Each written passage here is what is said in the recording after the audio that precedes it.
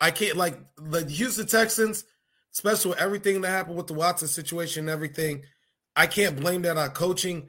I just think that overall, it's a crap team that's probably going to be about a 4-year rebuild. Yep. Okay. Hey, we are live and we're going to hit the NFL in a little bit, but folks, welcome to Daily Fish. We are coming to you from Vegas and Myrtle Beach. And hey, Fish, let's kick things off with the Hot Stove League, because we've been seeing a lot of trades. Finally, a lot of stuff broke.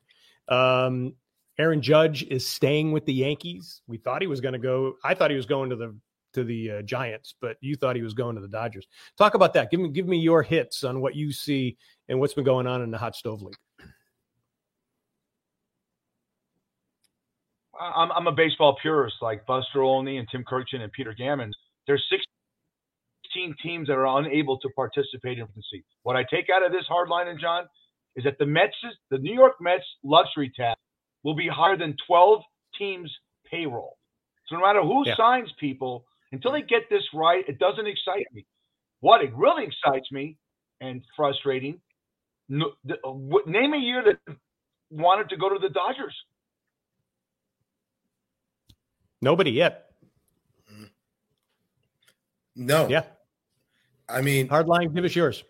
You know what? I love this time of year because it shows me who's really trying to be an arms race. And again, there's the two ways that you can build a team. You can build it through your farm system and build them up, like we saw with the Orioles last year, where they're working towards it, or you go out and you say, I don't care about the cost, as Magic Johnson so eloquently put about the Dodgers. It's about getting wins. And I love what Cohen has done with the Mets. I love that he's not afraid to spend. For a team like the Padres, where in the past we've talked about how bad that they could be the last few years, how aggressive they've been. I've loved it. And I love the fact that, look, Judge stayed home in New York. And I told you this not too long ago. I said, if Cashman lets him walk out of those doors, Cashman's going to have to pack up his bags too, because there's no way he's going to be able to keep his job letting Aaron Judge go, especially because he could have had him at a discounted rate signing him last year. And he basically told Aaron Judge to prove your worth, and he proved it exponentially.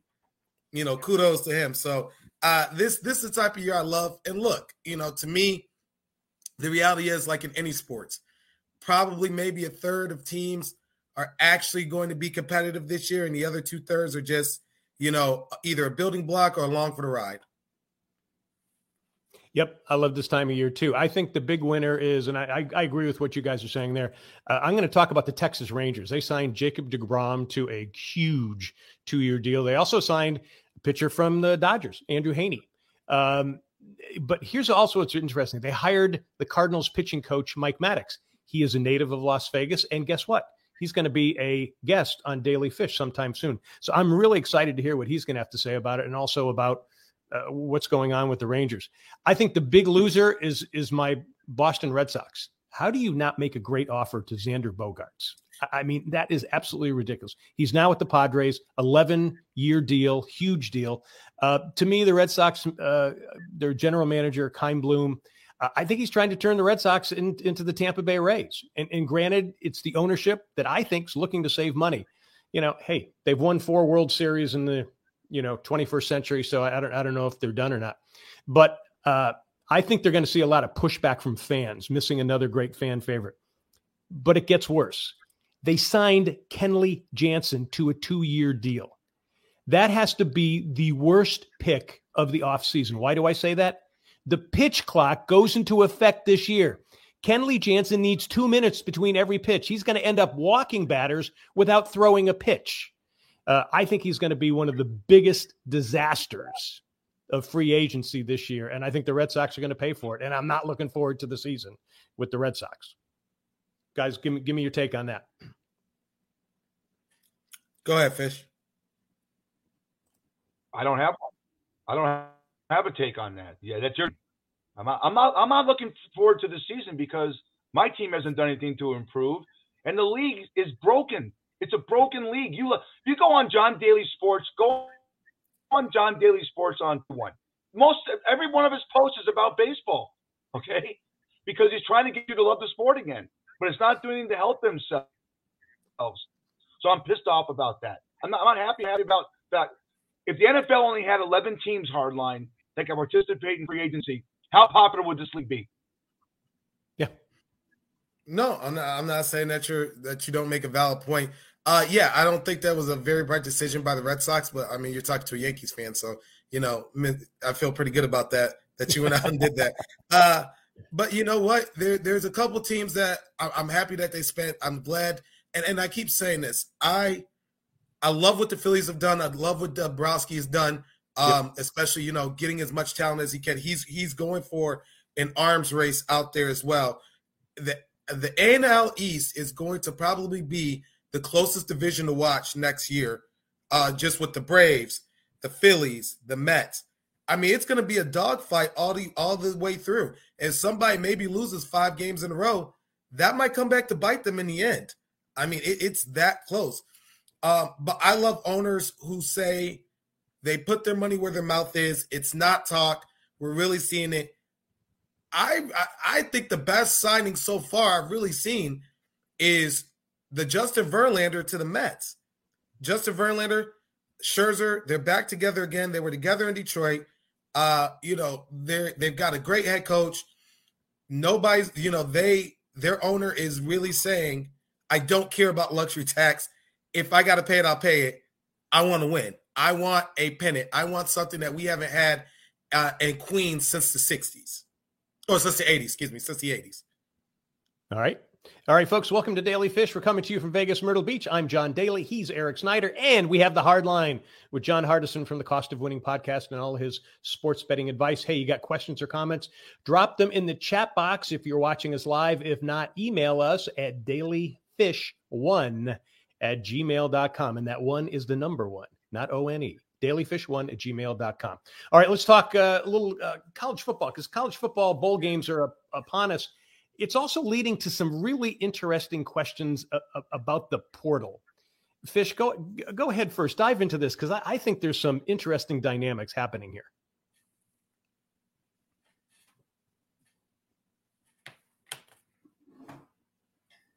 Well, there's 1,000 guys. There's only 117 teams. There's not a spot to move on and go somewhere else. No one graduates. And here's a crap I have a problem with. Forget the portal. I have a problem with kids pulling out of bowl games. Anthony Richardson pulls. I got tickets for Florida and Oregon State, and Anthony Richardson pulls out the quarterback from Florida. It's a 4th-rated quarterback to come out in the draft. It's everywhere. It's going to happen everywhere. It's going to happen soon in some of these big games. Keep an eye on some names coming out of the big bowl games coming up, because they think it's going to hurt. They can get hurt, affecting their draft status. There's only 256 draft picks. 1% of all you idiots that play college football get drafted. That's it. All right? Quit thinking you're making the pros. You're not. Play in the XFL and USFL. You got a better chance. Quit trying. I know it's about getting paid, but if you're going into a profession where only 1% of you get paid, half the first round doesn't make it in the NFL. That's all I got. Go for it, Hardline. You know what? I'm opposite, Fish. I love it. Look, I get school pride. I get that people want to see it, and they got all these bowl games that they sold out. But you know what? There's a guy that you know by the name of Matt Barkley who decided to come back and messed up his draft stock. There's a bunch of guys that mess up their draft stock. There's a reason why the Bosa brothers pulled out and decided not to play a year and become first overall or top 3 picks. It's the money. Look, I love watching the bowl games and the bowl game season. But I also understand that Ohio State, University of Michigan, University of Florida, they're not going to pay multi-million-dollar a year contracts. I have no problem with them pulling out of bowl games. Regular season games, maybe that's a little different. But you know what? There's no incentive to a bowl game. If you want a national championship, fine. But I'm going for first round pick money if I can get it. If I know when I talk to the scouts that I'm going to be somewhere in the first, maybe second round, I'm holding out. I'm not going to play and mess up my chance of maybe falling to a 6th-round pick and having a so-so career. Now, in terms of the portal, I mean, look, there's 2 ways that you could look at it. It's you're turning your back on an institution that built you up to get to that part, but then there's also the fact of, look, as Deion Sanders said, I'm bringing my baggage with me. I got my own bags. And some guys got to be put on notice. Look, you're not good enough to play here. You're not good enough to be on this level as much as people told you. Here's the hard truth and fact. So if you feel like I'm telling you the wrong thing, The door's right there. If somebody wants to take a chance on you, fine. Look, I've said this before over and over at times. If you ain't rubbing, you ain't racing. And if I was UNLV football, the first thing I'm doing is looking at every kid in the transfer portal that's either got a medium GPA or can't play at a University of Florida or University of Texas, and I'm trying to bring them in. I'm trying to build a program up. I'm not worried about necessarily what they got going on because they're going to do what they're going to do. It's tough talk. Look, as my man said, sometimes the organizational structures, you get replaced if you don't meet them. That's just what it is. So I love that kids have an option, but, stop. You want to make money like a man, it's time to talk to you like a man. Yeah, I agree with you both. I think at some point they've got to go relook at the at the portal situation and revise it just to see if, it's just kids getting in there who are, there's some kids in there who they've got, 1 million followers, but they're really not playing that well. Are they actually going to college? Are we getting away from that aspect of it? On the other hand, I like it that kids are getting paid and the colleges aren't getting gazillions off them. So I think what we need to do over the next couple of years, see what the actual, because this is new. This is a totally new thing, especially for college football. If a kid decides not to play in one of the championship games because of that, I got a little bit of a problem. I got a little problem with that. So I tell you this, Daly. I tell you what, if I got the solution right here. If you want those kids to play, you want somebody like a Stetson Bennett to stay, you want someone like, let's say, Caleb Williams made it, the TV revenue deal that you're making off of that, profit share with the kids that make it. Yeah. Let's see how that goes. Yeah. No, absolutely. No doubt about that. All right. Okay, we're going to move now to NFL trends and what's going on. I don't know if Fish ducked out on us or not, but hopefully he's going to pop back in. But Hardline, the weekend, I thought it was a really good weekend. Yeah. Give us your take on your big trends in the NFL. Really good weekend. Some games that surprised me that were as close or as good as they were. I have to give credit to where credit's due. Russell Wilson played the best game I've seen him play all season. I don't know if it was Nathaniel Hackett letting him ride free. I don't know if it was just him saying, I'm going to go back to old school Russell Wilson. But up until Russell Wilson got injured in that game on Sunday, he and Pat Mahomes had very similar stat lines. I mean, it was neck and neck. And I think that goes to show maybe Russell isn't as bad as we think that he is. Maybe it's just something with the offense. And again, they're starting to get more people back. Judy's back healthy. They're getting a couple pieces back. So that was something that I really thought was good. I don't know what's going on with the Tennessee Titans right now. They're the best of a bad division. They're not out of the woods because the Jags can catch them, especially because the Jags had that win on Sunday. But there's something going on that they're missing. They're not firing on all cylinders like they were last year. I don't know if it's just, and I don't want to say it's Ryan Tannehill because Ryan Tannehill's been pretty decent, but it's something missing. And maybe it's that defense really does have that much of a tremendous amount of injuries that it's just causing them games that they should be more competitive in that they're not. Well, it's interesting. They just got rid of their general manager in the middle of the season. So obviously they think that there's a personnel problem there, and they're, certainly the, giving away their best receiver to the Philadelphia Eagles and making them the best, doesn't help either. So, all right. Hey, Fish, what about you? What were your takes on this past weekend in the NFL?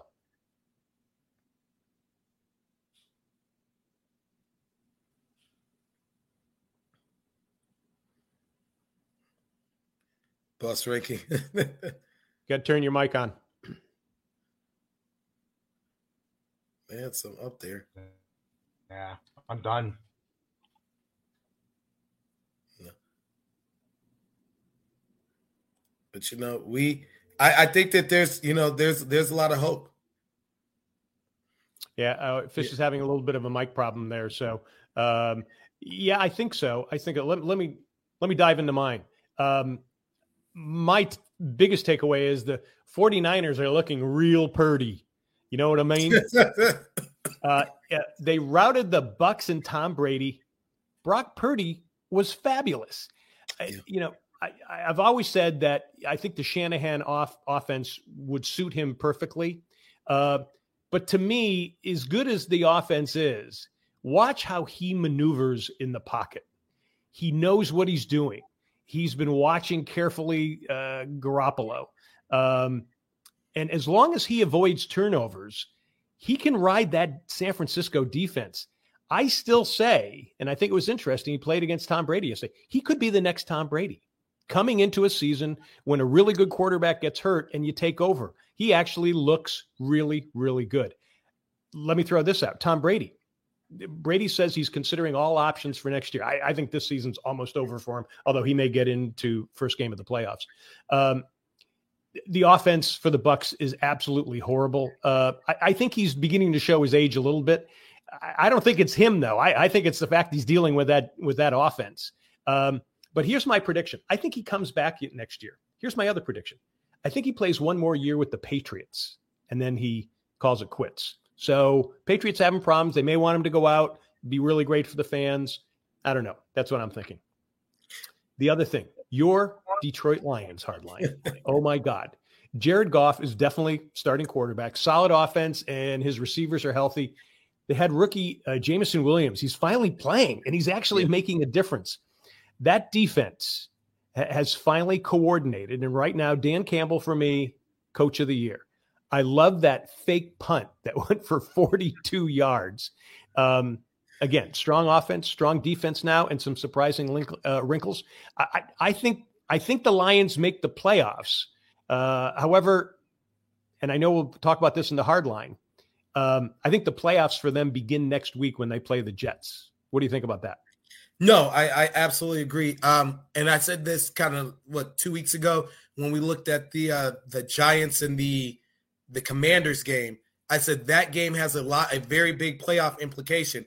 And because they tied, now it throws a lot of muck in the mix of that half win could come back and bite Detroit because they started too late. I applaud Dan Campbell. He, as I said before in previous shows, I had my reservations about him when we first hired him, but I think we got the right guy. I love what Jared Goff has done in this 5 out of the last 6 game stretch. Even against the Buffalo Bills, he did very well in that game as well. They're coming. They're good. I still think we're a better team than Minnesota. I think just Minnesota got out to a better start than Detroit did. And look, that's a lot of what it is to the game as well. In terms of Brady, I just think if he does go back to New England, I think there's some fences that have to be mended between him and Bill. Sure. Because look, it is Bill's show at the end of the day. And they love Tom. They love him, but he did leave to go after that other ring. And so, look, this is kind of what you pay for, where you had a team that was extremely well put together that won you that Super Bowl, and then people wanted to get paid. Gronk retired. The offensive line does have a lot of issues. And look, Brady is showing his age.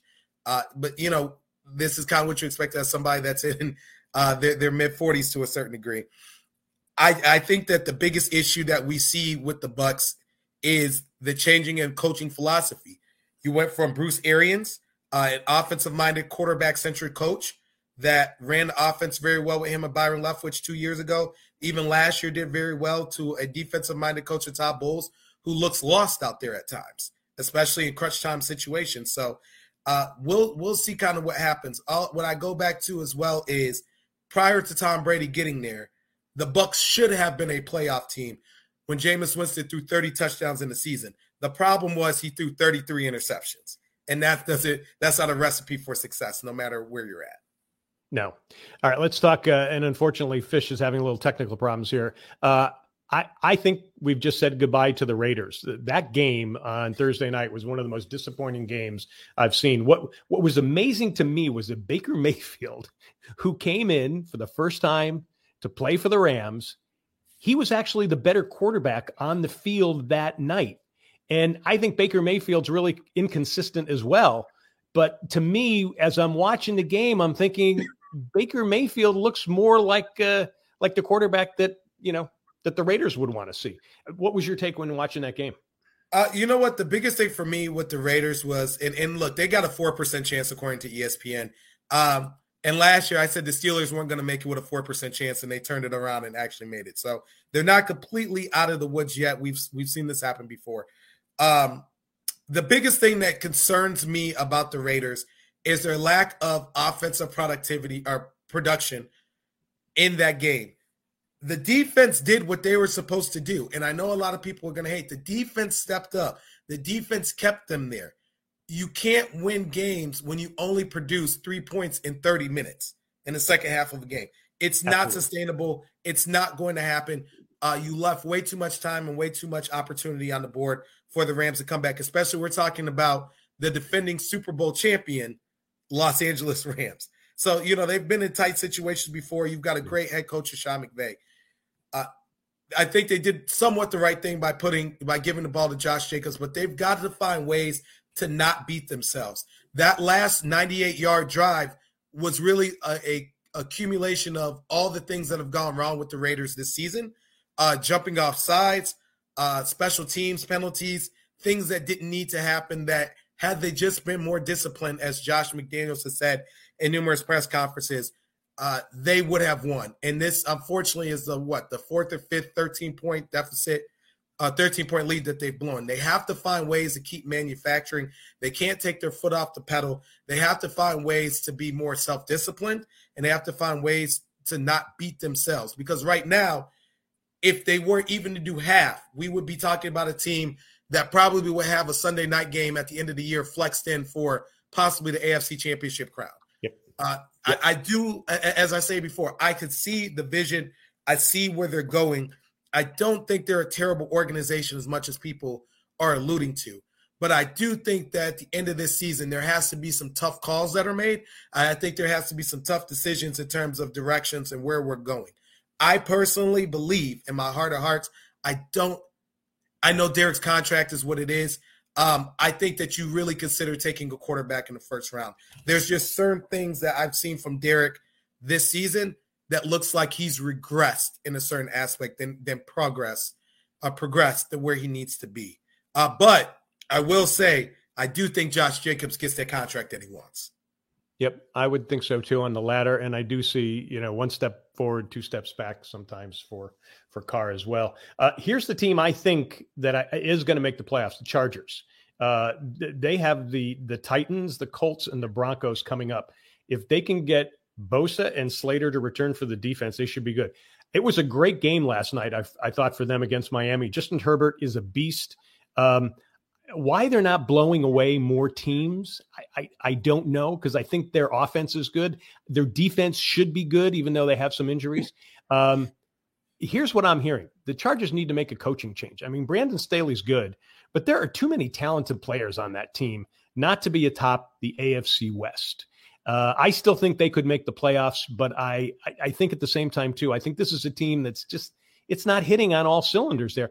The other thing is there's talk that they're going to be the only team in LA because there's a lot of people who think the Rams are going to go back to St. Louis because people in LA and Hollywood, they don't want a loser. And, Rams don't have much of a picks coming up or anything like that. So, and they look horrible, even though they won the other night. So anyway, give me your takes on that there, Hardline. You know what? I think the Rams are going to stay. I think with that multi-billion-dollar stadium, I think the NFL is not going to let them move. But they do have to find ways to win. And look, they mortgaged their house on that Super Bowl, kind of like the Lakers. The Lakers mortgaged their house on that championship in 2020. Detroit does own their first-round pick right now. It's looking like a top 5 pick, which is great for Detroit, especially when they did the move or trade for Jared Goff for Matt Stafford. I will say that I do believe that the Chargers will make the playoffs. Maybe Brandon Staley does. But I think, you have to go up to Justin Herbert and say, do you think that this is the right move? The team is uber talented. I mean, when you look at Keenan Allen, Mike Williams, Austin Eckler, they should be putting up more points than what they are putting up. And sometimes you're going to have lower games because you're going against better talent. The biggest thing for me in that game was I don't know what's going on with the Dolphins' deep offense. It was clicking on all cylinders. I didn't really see Jalen Waddle getting a lot of targets yesterday. Tyreek Hill had some of the weirdest plays I've kind of seen where they just let him slip past and he was able to put up. But it looks like they're shutting down Tua's intermediate throws.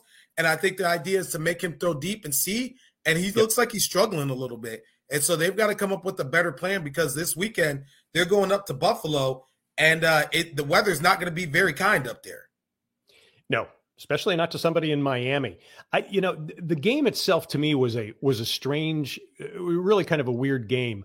There was a play where Tua was throwing to Tyreek Hill.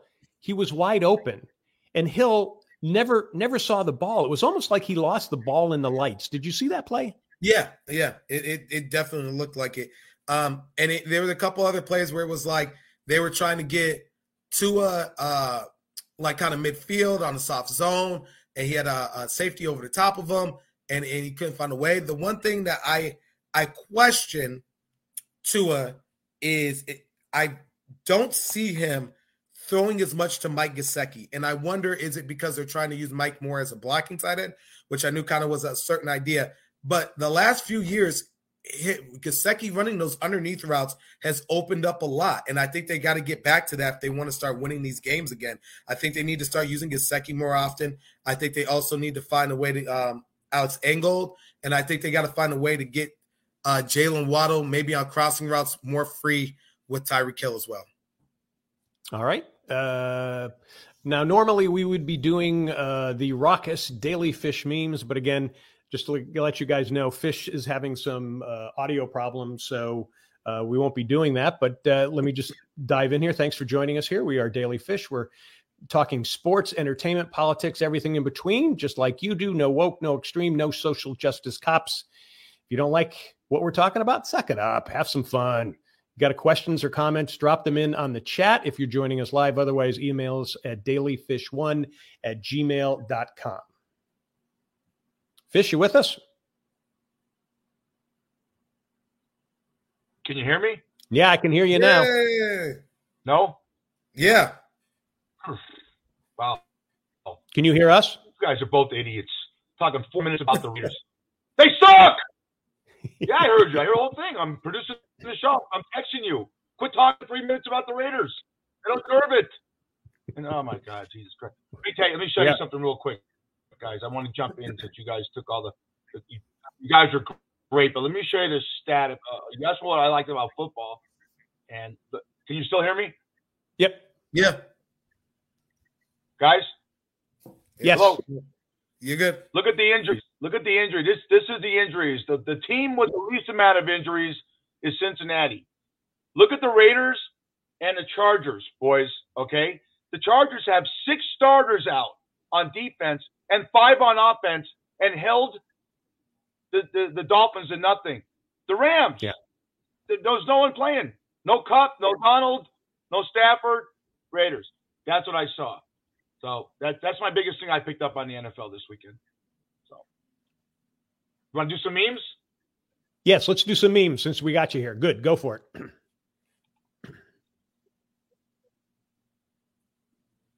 Check out, hey, Hardline, check out how cool this is. Micah Parsons for yesterday's game. Sure. That's awesome. Yeah. All right. Max Crosby. Hey, Daly knows that this is. Yep. Hardline, what is this?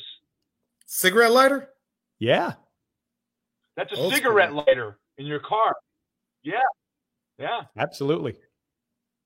Right, check out this map of the United States. What? Disney World. New York, what? Yeehaw! Disney World and Los Angeles. Still going, guys. Great. That's it? This actually happened. Someone died in one of these. No, I got more. Look. New floating tent sleeps 6 and offers an exciting new way to die while camping. Read that. I love the sales pitch. All right. Tell me what this girl has. Tell me what this girl has if she still got it. Talk about being on meth. What the hell is she doing? You know? I don't get it. What does she still have?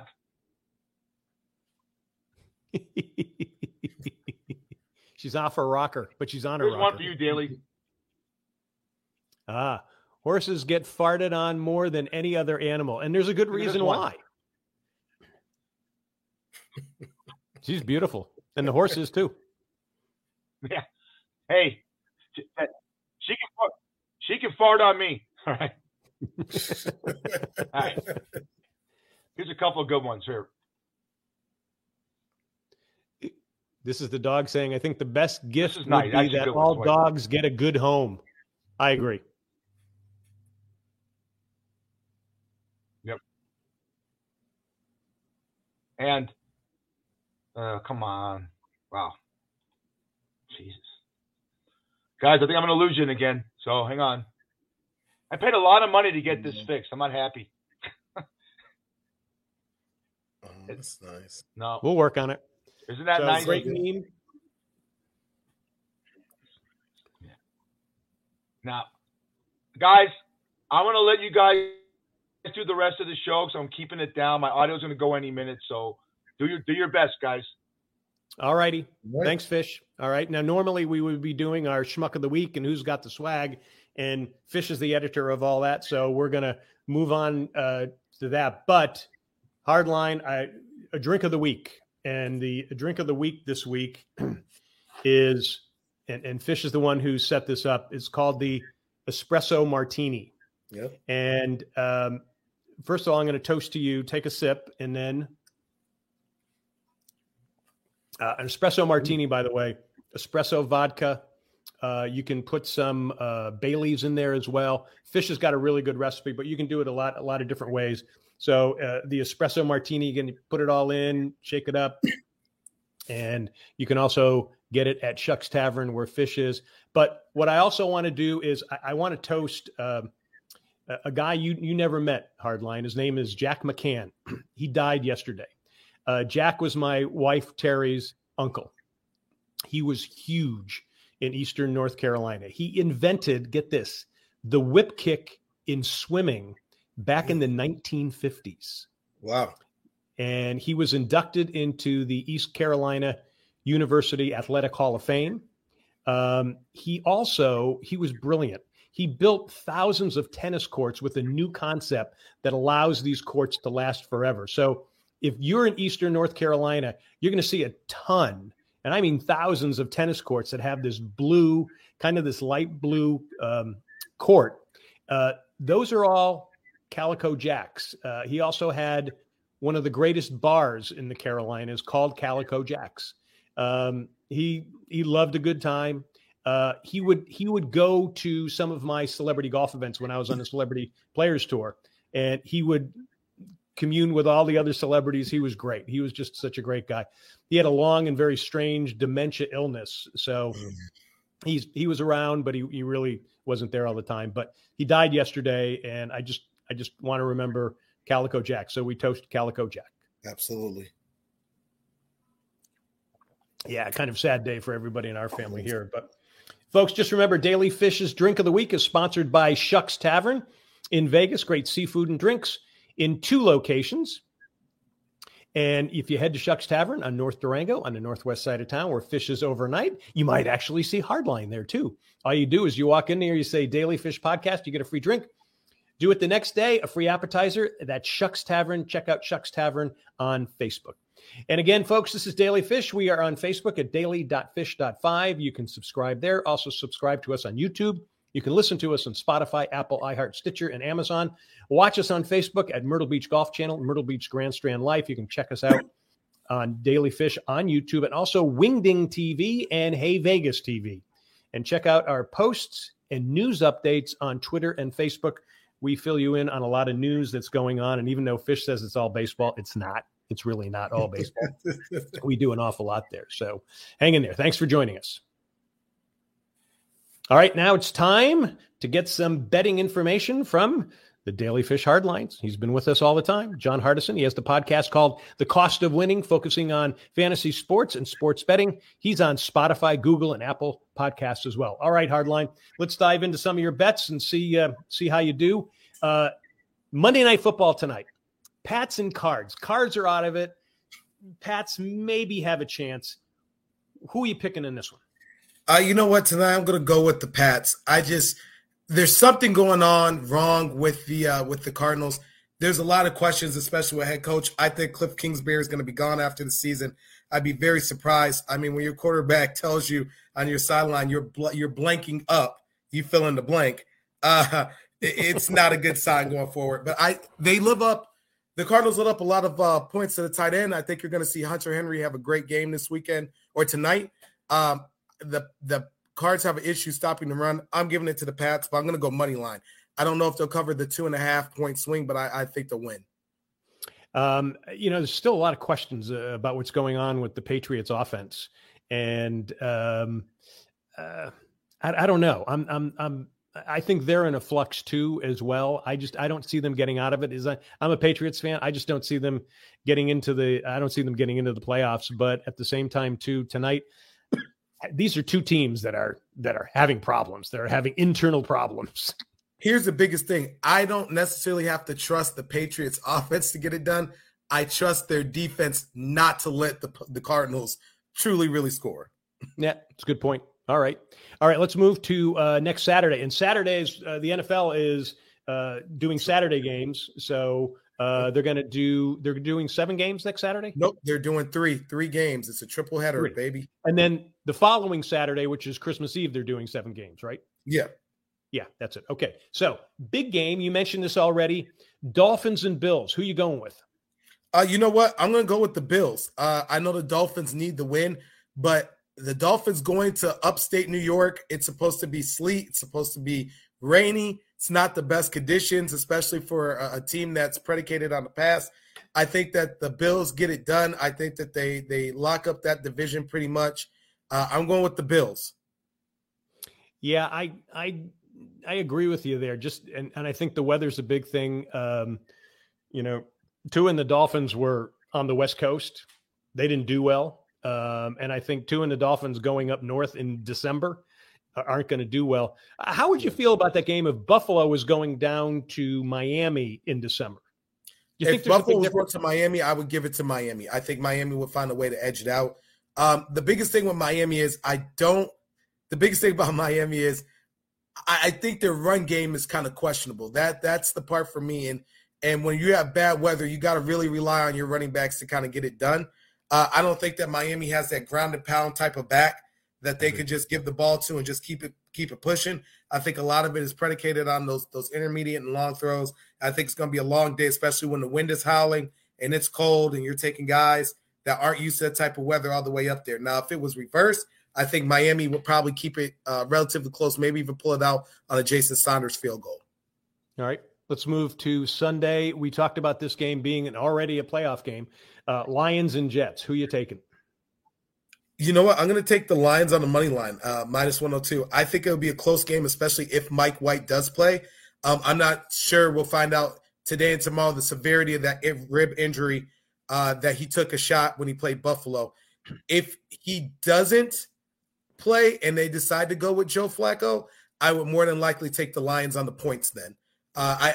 Joe Flacco struggled yesterday. Granted, he didn't really have a lot of time warming up.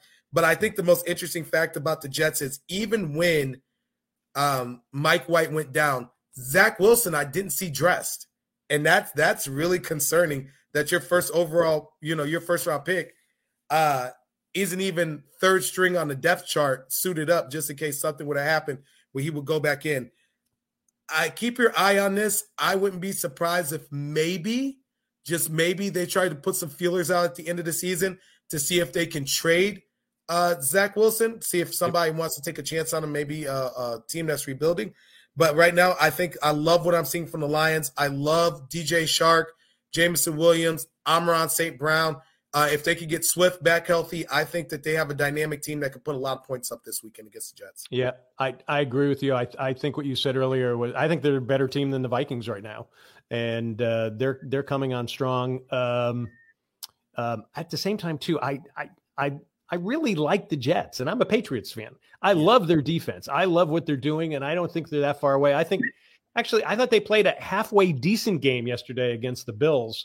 And if White hadn't gotten, hit twice in the ribs and went down hard, I think they had a chance to at least make that game even closer. All right, Fish is coming back in. What do you got there, buddy? Can you hear us? I don't know if he can hear us. Oh, well. But you're right. The Jets made it a very close game. Nothing. What do you want me to say? Well, well, let's move on. Let's move on to the next game, and then you can jump in after Hardline gives us this. Okay, Titans and Chargers. What do you got on this one, Hardline? You know what? I'm going to take the Titans +3. The games that the Chargers should easily win, they find ways to struggle. I don't know what it is, but with that being said, look, the Titans need a win. I think it will be a very close one. I'll take the Titans +3 because if they slip in this game and they don't beat the Chargers and the Jags find a way to beat Dallas next week, that division is razor thin at that point. And the team that nobody thought maybe the Jags would win the AFC South might be making some people some pretty good money. Okay. And speaking of the Cowboys and Jags, what do you got on that one? I'm going to take the over. You know what? Last game showed us why Trevor Lawrence was a top 3 pick. I mean, he did everything that you were supposed to do on Sunday as a quarterback. He got a rushing touchdown. He threw touchdowns. He's reunited Evan Ingram's career. They're moving the ball. They're playing solid defense. I think that it will be a shootout down in Dallas, especially because we're in a dome. Especially with and give credit. I want to give a lot of credit to Ezekiel Elliott. He has really showed up this year compared to prior years. It's really been a big factor between him and Tony Pollard, and it hasn't really been an ego issue. But I think it'd be an over 47.5 this weekend. Yeah, they do score points. Yet at the same time, too, man, Dak made some stupid throws. Yeah, yesterday late in that game, and the Texans should have beat them. Can I jump in? Go for it. Yeah. Can I jump? This is national media give no love to the Philadelphia Eagles, and Michael Irvin said that the Eagles. I don't get. I'm tired of that. Philadelphia is a better football team than the Dallas Cowboys. I'm sorry. Jalen Hurts is my leading candidate for the NFL better. They're still better. Stop trying to bring Dallas into this, because if Dallas loses that game yesterday, they're still saying Dallas is a better team than Philadelphia. Stop bending reality. The Philadelphia Eagles, in my opinion, are the best team in the National Football League. Hardline. Sorry. I think no. Philly is a great team. Look, they locked up they clinched a playoff spot yesterday. They locked up the division. I can't remember which one it was. I want to say they locked up the division yesterday. And look, they're a solid team. They're very, very good. My biggest concern about them is my biggest concern about the Philadelphia Eagles is the amount of running quarterback design runs they have for Jalen Hurts. And it makes me think of the year Cam Newton won the MVP and how many times he took off and how great it was. And all it took was that wrong kick for him to go down. I would like to see Philly have Hurts throw from the pocket more than use those design quarterback runs. He's amazing at it. He's great. He's throwing the ball as well. But you got to save your franchise quarterback. It's the same thing with Josh Allen. I would agree with you, but what I noticed in Jalen Hurts yesterday was that he was sliding a lot, and I think he was really being careful. I think that performance against the Giants, and again, I think the Giants are slipping a bit, but to score 48 points against the Giants, the Eagles, to me, are the Super Bowl favorites right now. I would put on the AFC, I would put the Cincinnati Bengals as the favorite. Go ahead, Fish. Can I jump in? Because I'm in love with this team. I heard you guys talk great. Jared Goff is now over from Geno Smith as comeback player of the year. Jared got a horrible year last year. The guy who's got 22 touchdowns and 7 picks. There's no more narrative that Jared Goff won't be the quarterback of Detroit next year. He's the quarterback of the Detroit Lions. That's my favorite story in the NFL because the Raiders are a disaster. Sorry, Gabriel. All right. And Fish, is there anything on the last man standing up in Shucks before we move on? Yeah. We had 7 people live. Now we have 2. 5 people took Seattle yesterday, and they shit the bed against Carolina. Watch the Carolina Panthers, John. Watch your Carolina Panthers make a run at that division. They're the best defense in that division. Watch. They could. Yeah. 2 people alive. All righty. And that is the Daily Fish Hardline with John Hardison, the Cost of Winning podcast. You can find him here with us, but also on Apple, Spotify, and Google. Hardline sticks around as we get into some more controversy, and hopefully we get Fish's mic. Hey, folks, thanks for joining us here on Daily Fish. We've seen a big jump in our audience, so we thank you. Also, if you have a company that would like to be part of the show, you can email us at dailyfish1, the number 1, dailyfish1@gmail.com, and see how we can help you as well. All right, it's time now to get into the muck of politics. Fish, hopefully you're hearing me okay. Do you want to jump in there on the first issue because you raised this issue? Oh, we just lost him. That's awesome. Yep, he's back.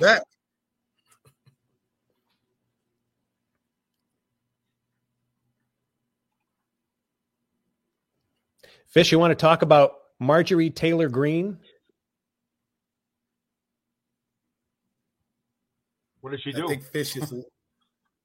She's a moron. Well, yeah. Well, here's what she said. She said once she gets more control of the GOP House, because the GOP is going to have control of the House, she said there will be no more money for Ukraine. What do you think of that?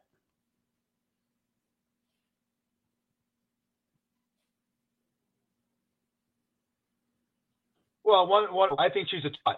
I can't stand her. She gets away with shit in Congress, like saying that the fires in California were caused by Jewish things. If she said the BLM started those fires, they're walking her off the house, off the floor, and you never see her again. A lot of people out there, I'm not one of them, that think we're spending too much money on Ukraine, and we're disagree. But she, who knows? She's not gonna. When is she gonna go away? Hardline, go for it. What do you got? I think she's an idiot, but again, she's an idiot that has a huge base that loves her where she's at. She'll never be, she's in the right position being in the House, but, because she has a smaller sector, she'll never be able to be a senator or anything like that. But, look, maybe she gets a cabinet position, depending on who's up there. I think that it's not going to happen. I think there's still going to be money that's going to Ukraine, especially because of everything that's going on in terms of that war. I just think that, look, she has talking points. She's finding a way to stay relevant. I wouldn't necessarily take what she says as gospel. But, look, she's got to say something to say. She said this in Iowa. So, at this point, I think she's just trying to put out feelers for anything that's available. But I don't think that she's going to be able to tell them they're not going to spend anymore. I just don't see that, especially because there's so many different interests involved, especially in the Ukraine war. Yeah, I agree. I think one of the things is that she's like so many members of Congress who are there to be spectacles, to make money down the road, to get known. They're not there to really govern or to help people. The thing about not spending more money on Ukraine is, and I know a lot of people were upset. Remember when George W. Bush started attacking Iraq when Iraq had nothing to do with 9/11? I understand that. And I think that might have been that was a bad decision that hurt us. This is different because we're talking about Russia and possibly China here. And we have got to make sure that Russia is not going to take over Ukraine, that Russia is not going to invade into Europe. We really need Europe behind us. We need to make sure that China is not going to run away with things. I'm in the midst of reading an incredible book. It's called Chip War by Chris Miller, Chip War. And it's about how microchips and the silicon, that we have on our computers and that's not working for Fish, and our phones, and how it's controlling our economy and the politics. And we need to produce more so we're not reliant on China and Taiwan. And we also need to make sure that countries like Ukraine and Europe are relevant so that they can be working with us. So I think, her saying that is just, she's walking into Putin's hands and possibly Xi. So anyway, that's my second take on that. Let's move to the next topic that Fish came up with here. The Great Divide over Brittany Griner coming home. Many people are excited she's home, but a number of people on on the left, or I should say on the right, said that we traded a basketball player for a terrorist, and that wasn't a good deal. Fish, jump in here. Hopefully we can hear you. They're racist. That's it. It's a racist comment. Okay. Joe Biden said, I struck this decision because he had Paulin, the green that's still over there. Got his name. What's the guy's name, Daly? Whalen. Well, damn it. Yeah. Look, you get out who you can get out. Boyd, the merchant of death, it's a bad guy. He's responsible for thirds of deaths, but you got to get you get anyone out you can when you can. And if someone says something like that, it's probably racist. I don't get it. I'm glad she's home. Glad she's safe. I hope this country more. There's she's got some history of respecting the flag and what have you. Guarantee you she loves it now. Okay, and the bottom line is they're going to get the other guy out. I heard a great joke. Dave Chappelle said, trading the merchant of death for Brittany Griner is like trading Tom Brady for Mike Lennon.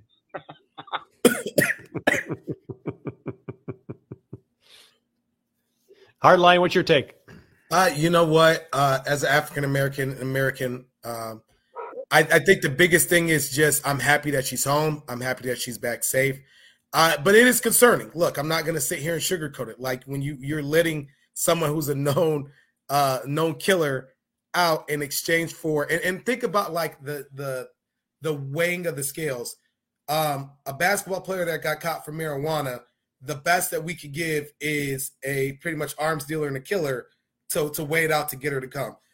There's a lot of concern. I know that they said that because Whalen's being held from espionage from different articles I've read, he wasn't on the table to bring him because it's a whole different scenario that they were doing, and Russia wasn't willing to deal with him. I pray for Whalen and his family, and I hope that, and I applaud President Biden and his administration for at least telling the Whalen family prior to her being released that he wasn't going to be here, and this is kind of why the situation is, instead of them finding out on television and them not having that conversation the worst way possible. I do hope that we're able to get him back because he is a Marine. He's part of the American tapestry. But you're right, Fish. And to a certain degree, you could get back who you could get back. And if you can get them, you don't leave anybody over there. And that's the biggest thing. But I'll tell you what, though, I bet she won't be going back to Russia to play any more damn basketball or smoke any more weed. I'll tell you that damn much. Nope. That is definitely for sure. I mentioned we were talking about Marjorie Taylor Greene, about really a lot of these congressmen are just trying to say things to get themselves out there in the media, to get themselves out there in social media, to have their base love them. Another great book that I'm reading is called Broken News by Chris Steyeralt. And he talks about what's wrong with the news, what's wrong in the industry, and how it's leading to our politics that we have today. It's a great book. And there's also a good chance Chris Steyeralt may be a guest here on Daily Fish. So we're going to find out about that pretty soon.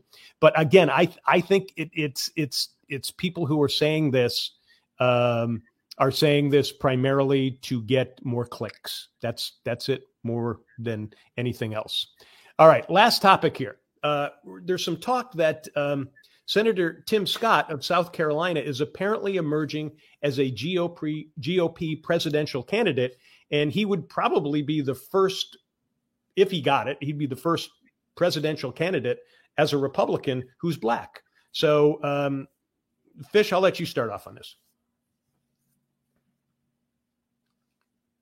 Love it. Have you heard this guy's politics? Have you heard the way this guy speaks? He's oh God, I can't think of the guy's name. Adam something that was on the January 6th committee. He's a liberal Republican that believes in a lot of things that Democrats believe in.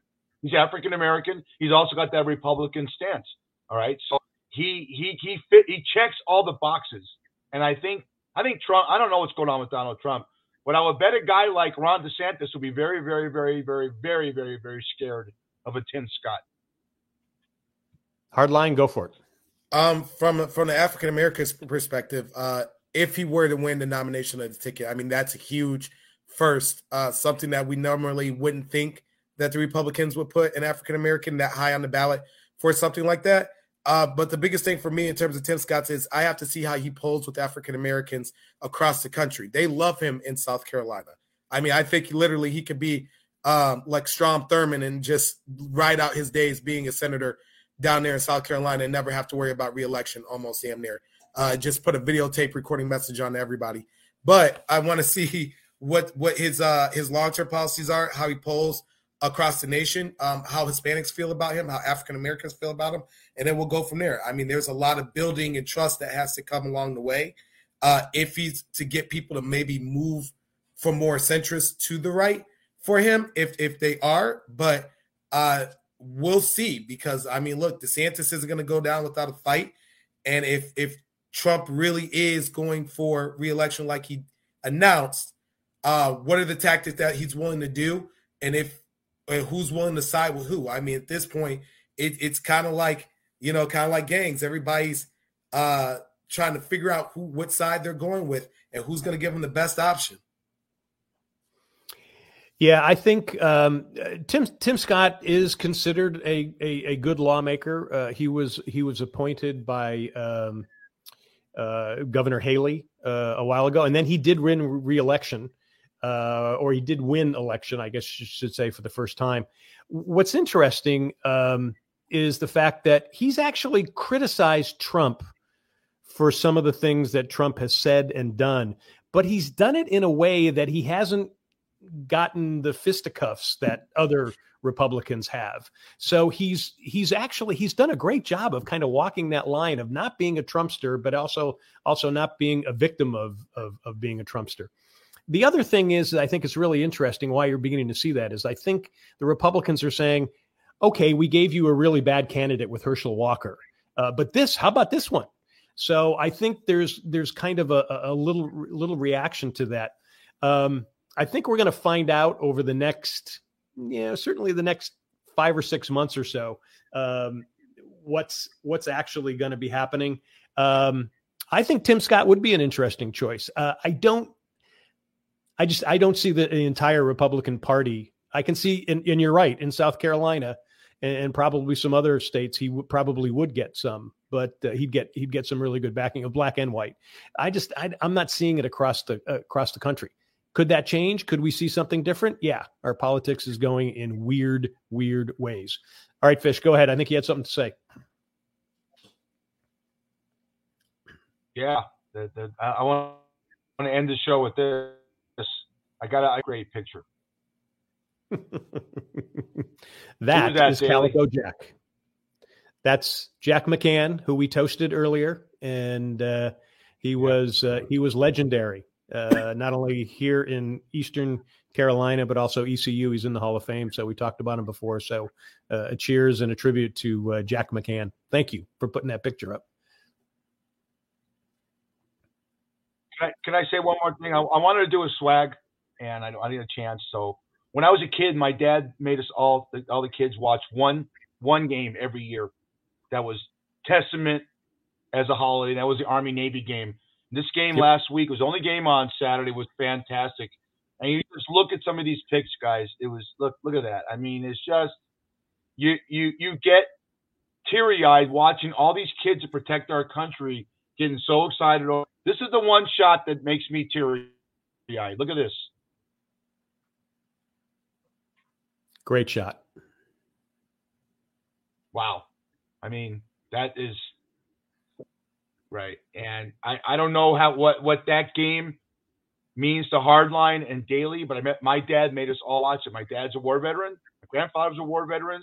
That game means a lot. It's the only game that the President of the United States for the last 60 years has always attended. And he walks out in that field and you see all those kids to protect our country. And yeah, I get goosebumps thinking about it. It was a great game. Absolutely. My dad was in World War II, so I feel the same way too. Hardline, real quick. No, great game. My dad was in the Army, served in Vietnam, so amazing game. Win the overtime. Sad that Navy parted ways with their head coach, but amazing game. All right, folks, we are Daily Fish. You can find us all over the place, but we are Definitely to be listened to on Spotify, Apple, iHeart, Stitcher, and Amazon. I'm John Daly. He's Eric Snyder. We have John Hardison from The Hardline, and you can write us at dailyfish1@gmail.com. Folks, thanks for joining us. Sorry we had some technical difficulties, but we'll be back.